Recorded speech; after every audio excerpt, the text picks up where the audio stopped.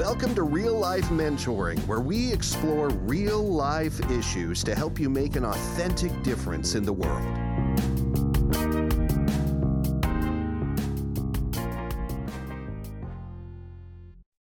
Hi, it's Chris and Christina here, and today we are with our friend, our colleague, Micheal Gerecke. You've been on here before talking about physical health, but today you're going to talk about something different.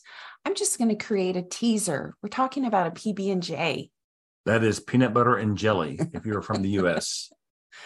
So, Chris, I know you have a question you're dying to ask Micheal. Micheal, you and I were talking a few weeks ago, and you were talking about how to simplify things so our minds don't get overwhelmed. Is that fair enough to say it that way? Yeah, I think that's appropriate. And you mentioned making a peanut butter and jelly sandwich, which I love simple illustrations that resonates so well. So explain that. How did you come up with PB&J as an example for what we're going to talk about today? So I think you and I were talking about getting overwhelmed mentally, right? Which is having too much going on. Yes. And I forget where the example came from or when I first started thinking about it this way. But at some point, someone had said to me, there was a lesson or something I read about washing your bowl. So if you make your meal, whatever, and your meal is not complete until you actually finish washing up and cleaning your bowl and putting it away, and then that task is complete. And so an easy way for me to think about it was with making a peanut butter and jelly sandwich. And I think with 4 kids in the house, it's an example that we see play out, or I see play out numerous times during the week, just regularly. Mm-hmm. And the idea was just, if you sit down and you think about what does it take to make a peanut butter and jelly sandwich, or how do you make a peanut butter and jelly sandwich, we usually focus on just getting out the materials you need and spreading the peanut butter and spreading the jelly on the bread, putting it together, and then you're done.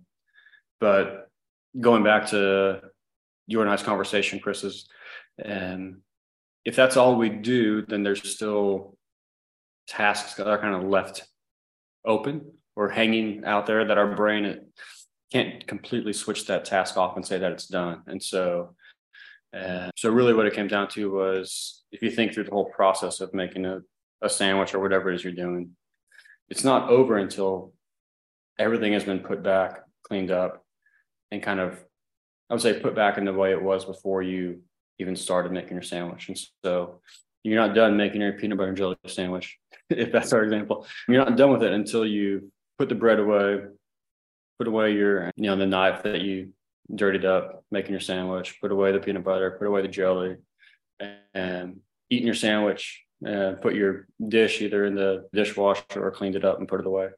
And only when you do all of that can your brain actually close the tab or close the task and say that it's been complete. And so just the way I work, I wouldn't be able to, not that I'm neurotic, but I wouldn't be able to relax or know that was done until all of that was taken care of.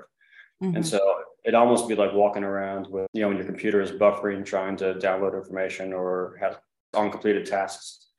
And it's almost like you're walking around with those uncompleted tasks in your head until everything is taken care of and put away and cleaned up.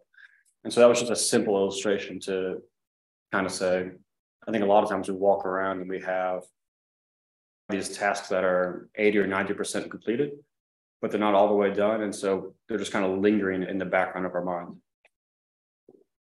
I want to read you, in preparing for this podcast, you made a comment. You said, clearing the easier tasks from our brain gives us the mental space to create and dream of new things. So that's what you mean by closing those tabs. Mm-hmm. Putting up everything for the PB&J sandwich, then that makes more room in your brain, right, to go on to something new. Yeah. Why is that important? Well, let me also clarify. So this part of this podcast is about giving people tools to be effective mentors.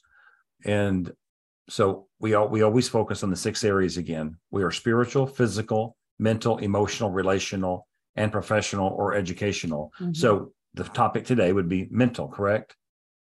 But it also impacts the other areas. And so, yeah. You said you're not neurotic, and I believe that. But what happens in your brain, Micheal? Can you explain what happens in your brain when you don't finish a task? You leave it alone?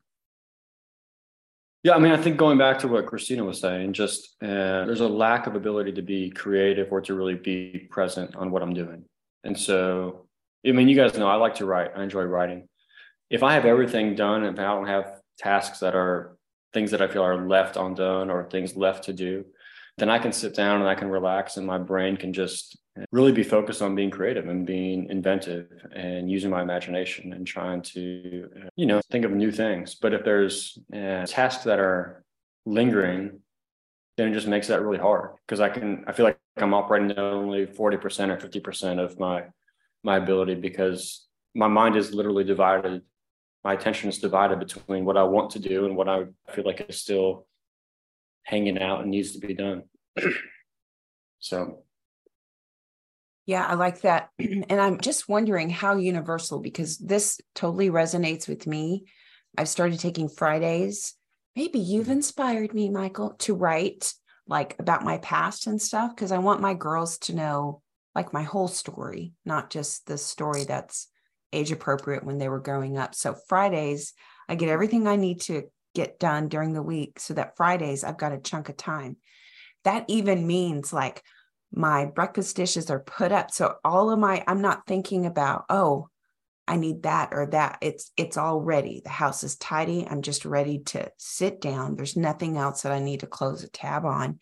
But do you think that's universal? Because I know people who clutter doesn't bother them. I think what you were saying was, or asking if that idea is universal or not. Yeah. I think some people just have a better ability to focus amongst chaos or distraction. Mm-hmm. And I do think all of us probably are more creative, have a better ability to be creative and think clearly when there's less distractions. Mm-hmm. Just because we're used to it doesn't mean that it's necessarily doesn't affect us. Yeah, we're just good for us. Yeah, that's good. That's a good statement. Just because we're used to something doesn't mean it's good for our brains. Okay. There are some tasks, though, that we cannot complete in the moment, right? And so you're not actually talking about that. You're talking about, if I understand correctly, things we do throughout the day that we just need to finish it in some way, like cleaning up our dishes.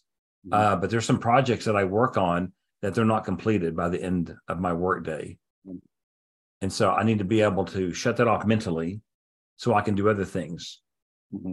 Okay. Well, that leads me into talk about you list some habits like taking 5 to 10 minutes, or if whatever takes 5 to 10 minutes, just go ahead and do it. Will you talk about some of the other habits they could use that today to close those tabs in their brain? You talked about resetting the room. Talk about some of those habits. Yeah. So, I mean, I think the easiest one is if something takes less than 5 or 10 minutes, then just do it. Mm-hmm. So if you're walking throughout the day and you think, I really need to send this email or this message to somebody, and rather than think about it all day, just write the message or write the email and get it done. And then you're done with it. Yeah. And, you don't have to, it's not constantly, you're not feeling guilty about, oh, I should be doing this or I need to be doing, like, just take care of it and do it. Those are always, it seems to me like those are the things that are the most annoying to do, that they're small, but they're just irritants. And so just get them done with and move on. Resetting the room. I don't know where I heard that, but it's something I'm trying to, with various levels of success, implement. And the idea is, if you walk in and imagine, Chris, you've been working all day, you have a big project and you do finally have a chance to shut your brain off and just say, I'm done with this, whatever task I've been working on all day. I just want to relax and sit and read a book or watch TV, or, for me, a lot of times it's do a crossword puzzle and sit on the couch. And I want to go into the room and just sit and relax. But if the living room is all trashed and there's pillows all over the place on the floor and leftover food or plates on the coffee table, it's not my stuff, but then it falls on me to clean it up so that the room is ready for people to relax in.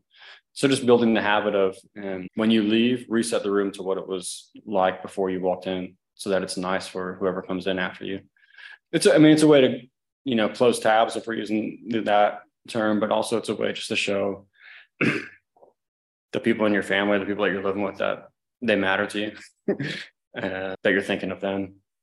And I think making lists is super helpful as well. So if you have a long list or a long mental list in your head of things that you need to do, take time to sit down and write it out, and getting things out of your head. I know Chris and you and I talked a lot about that. Just getting things out of our head can be super helpful. But then you actually have to do a few of the things that are on the list. You can't just make a list and then think of that as, oh, well, no, I'm done. It's like you actually have to do a few of those things, and just start with the ones that are the easiest and the smallest and take less time to do, and then get those done. Let me give a personal example. So there is an app called Todoist. Do you know this? I don't. No. It's a free app, and it's called Todoist. And anyway, Christina, I don't know if you introduced it to me about a year or two ago, but I thought, great. So you take a day and you list the things you want to get accomplished. I have not learned to utilize that well yet. It is more of a book at this point. It is like my days have become chapters. And so, again, I'm learning, but it's a slow process for me. And I am not using it effectively. And that stuff is staying in my brain too much. This is just, maybe you don't want to answer this. Do you write stuff down on the app to do, and then do other things? So the things that you have written down don't get done, but you end up doing other things that aren't written down? Yes. And it actually, Todoist can actually cause me stress because I've not used it properly. So that's a reality check for me. Wow, it's interesting. And see, Michael, don't you think it's based on personalities? Because I love Todoist because it has like a list of things to do, and I can set a date, and then I can prioritize. And so like I set it up for in this week, these are the things that must get done. And I have them on priority. And if those don't get done, then I move them to next week. Like it's a well-oiled machine for me. I love it. But that brings me comfort. It helps me close those tabs, but it doesn't for him. But I have to learn, because not that I'm not changing I can't change my personality, but I want to learn techniques because my brain is too filled.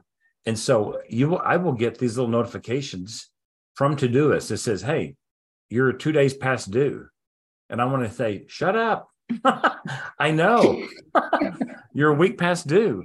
And for me to just forward it to the next week feels kind of fake to me. You go, okay, you tell me it's not done yet, I'll just forward it again. I'll forward it 3 weeks from now. That way I have 3 weeks to get to it. So my point is, currently I'm missing the point of a good app to help my brain. Yeah. Well, maybe the app's not the best fit for you too. Maybe there's something else that would work better. I don't know. Well, I think the concept is universal, but how the habits play out, they got to be personal, right? And so like the Todoist thing works good for me. And I think what I'm hearing you say too, habits just take intentionality. So like, this is such a goofy example, but when I wake up in the morning, I make a beeline to make my coffee. And I love walking through the living room when it's all tidied. And so what we started doing, it's just the two of us, for the summer. At night, when we're done in the living room, we fold our little blankets and we pick up whatever. And then when we wake up in the morning, I usually pick up your shoes that are in front of the sofa because I trip over them. See what a good habit you've developed. Anyway, it makes my heart happy. It sounds so silly, but that helps this brain engage in the day because of what I did last night or what he did last night. Well, in a small way, you're sending signals to your brain too that this day's over. Like you can go and rest because there's nothing left. That's a good point. That's good. Yeah. That's really good. Michael, one of the things you said, I think it may be a misprint here. You said, just start. Big tasks have the ability to grow. Did you mean to say small task? Well, both. I think I meant big tasks. You did? Okay. If you have something big that you want to do, like you were mentioning, having a big project or something that you want to do that doesn't fit in one day. Okay. You just start. So break it down into smaller things and then just start working on it and see what you can get done. And then find joy in the process not just the end result. So find joy and a sense of satisfaction in saying, I got this done today. It's not the whole thing, but I took a few more steps towards where I want to end up in 6 months or a year or however long. And, anything that's really worth doing is going to take time. If all you do in your life is things that can be done in one day, then you probably won't do anything really big. Big things just take a lot of time, take a lot of patience. But there's a whole lot of little steps along the way that you can do. I think for us living overseas, living in Portugal, things just take a long time. And so if I only measured success or progress by having the finished, completed project, then I would go crazy, because once every 3 years, we'd be able to say we got something done.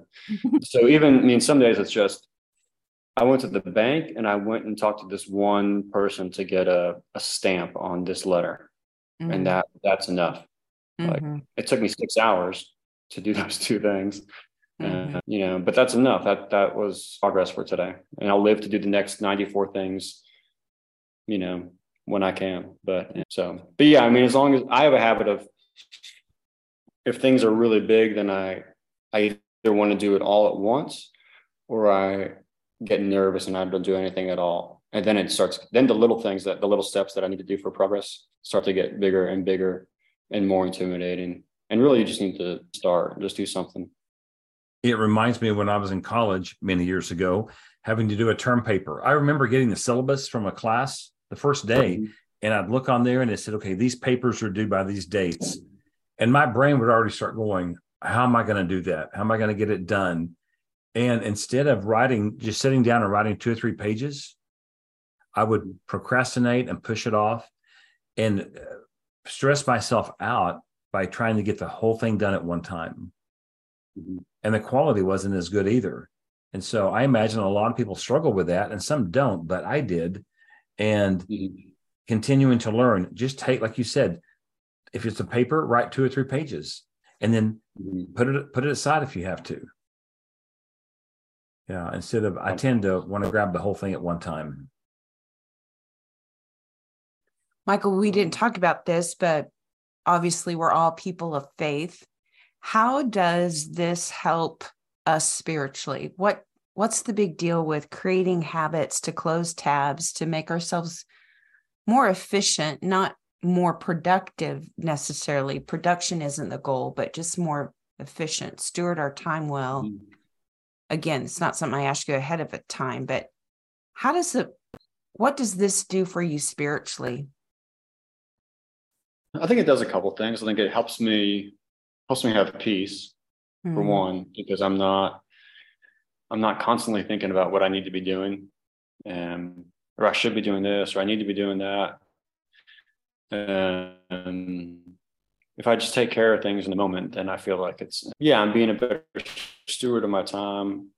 But then I can be more present in the moments when I need to be present. So whether it's with my kids or at work or writing or whatever it is I'm doing, I'm able to actually focus on what it is I need to be doing at that time.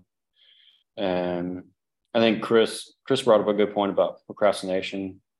And none of us do our best work when we put things off to the last minute, and we just have to get it done. And so the idea of doing things with excellence, I think, is part of faith. Is you do the best you can. Yeah.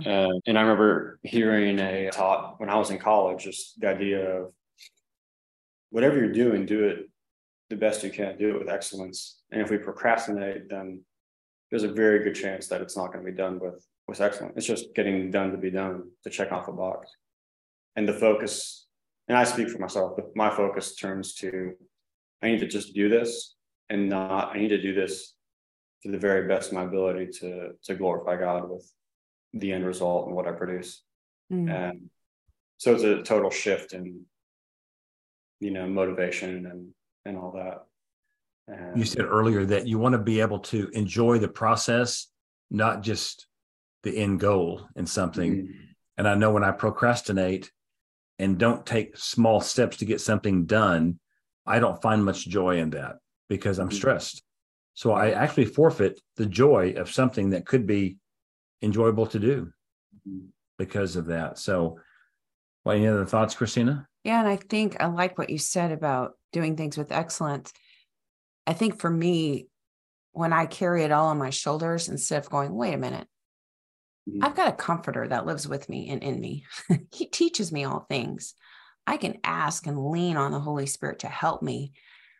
I'm thinking of somebody who maybe they don't have the first clue how to reset a room, or everything seems so overwhelming. Ask the Holy Spirit. What's one thing you can do? Clear one thing off your kitchen cabinet. Put, one thing away. So I think as a person of faith, inviting the Holy Spirit into this process really helps me. And then I always maybe go a little dramatic, but I think, what if Jesus had been like so chaotic and procrastinated, like when he made it to the cross, like, wow, okay. Not that I'm going to be perfect, but I'm going to strive. If Jesus is my example, he's very intentional and focused. So that helps me want to develop habits for me to be a better steward of just things I've been given. Yeah, I don't think Jesus made peanut butter and jelly. You don't know that. Little manna. But he was never in a rush, for all that he accomplished. He was never in a rush, and he was never cut short his time with individuals. He was always fully engaged and fully intentional, but he also said no to a lot of things. And so I think that might also be part of the lesson, is learning when there's too many things on your to-do list, how many of those do you actually really need to do? Oh, that's good. How many are you doing out of compulsion, or how many can somebody else could do with you or for you to ease your burden? And I don't know, I'm just thinking out loud, but like there's never moments when Jesus was stressed or felt overwhelmed, and he accomplished, a fair amount of. I love when he tells the disciples, hey, shake your dust off the feet of this town. That was like, okay, we've just reset. We're done here. We're moving on. Yeah, that's good. Anything else, Chrissy? I want to go back to PB&J as maybe a trigger for people in a good way to go, okay, this is a task, something I'm doing or want to do. I want to do it as much as I can, and then finish it and close the door on it. So maybe you think of PB&J every time, from being in the kitchen to mowing the lawn to, I don't know, having a conversation, even completing the conversation. And I need to talk to this person about this awkward situation. Don't sit there for 30 minutes and then not say what you need to say. I think we could do this in many areas. So PB&J makes sense? Yeah. Sounds good. Take it away. Yeah. What am I taking away? Take it away. Michael, thank you for the time. And I'm actually kind of craving a peanut butter and jelly sandwich right now. Yeah. So are you a smooth peanut butter or crunchy peanut butter? Oh, smooth. Smooth. Crunchy is nasty. No, that, and I prefer actually jam as opposed to jelly. Jelly is a little too squiggly for me. So texture is important. Too squiggly. Sourdough bread with smooth peanut butter and grape or strawberry jam. Okay, now we're just digressing. Okay. Michael, final thoughts? No, any thoughts I had went away with the jam. So, okay, one last important thing then. To finish the task, take the knife and you lick it off. You lick off the residue. You don't waste it. And then you put it in the dishwasher. And then we're done. Ba-dum-bum. All right. Well, as always, thank you for listening. We hope that our discussion about PB&J helped you think about what habits you can develop to close tabs in those brains to help your brain function at its best. Yeah. So thanks for listening.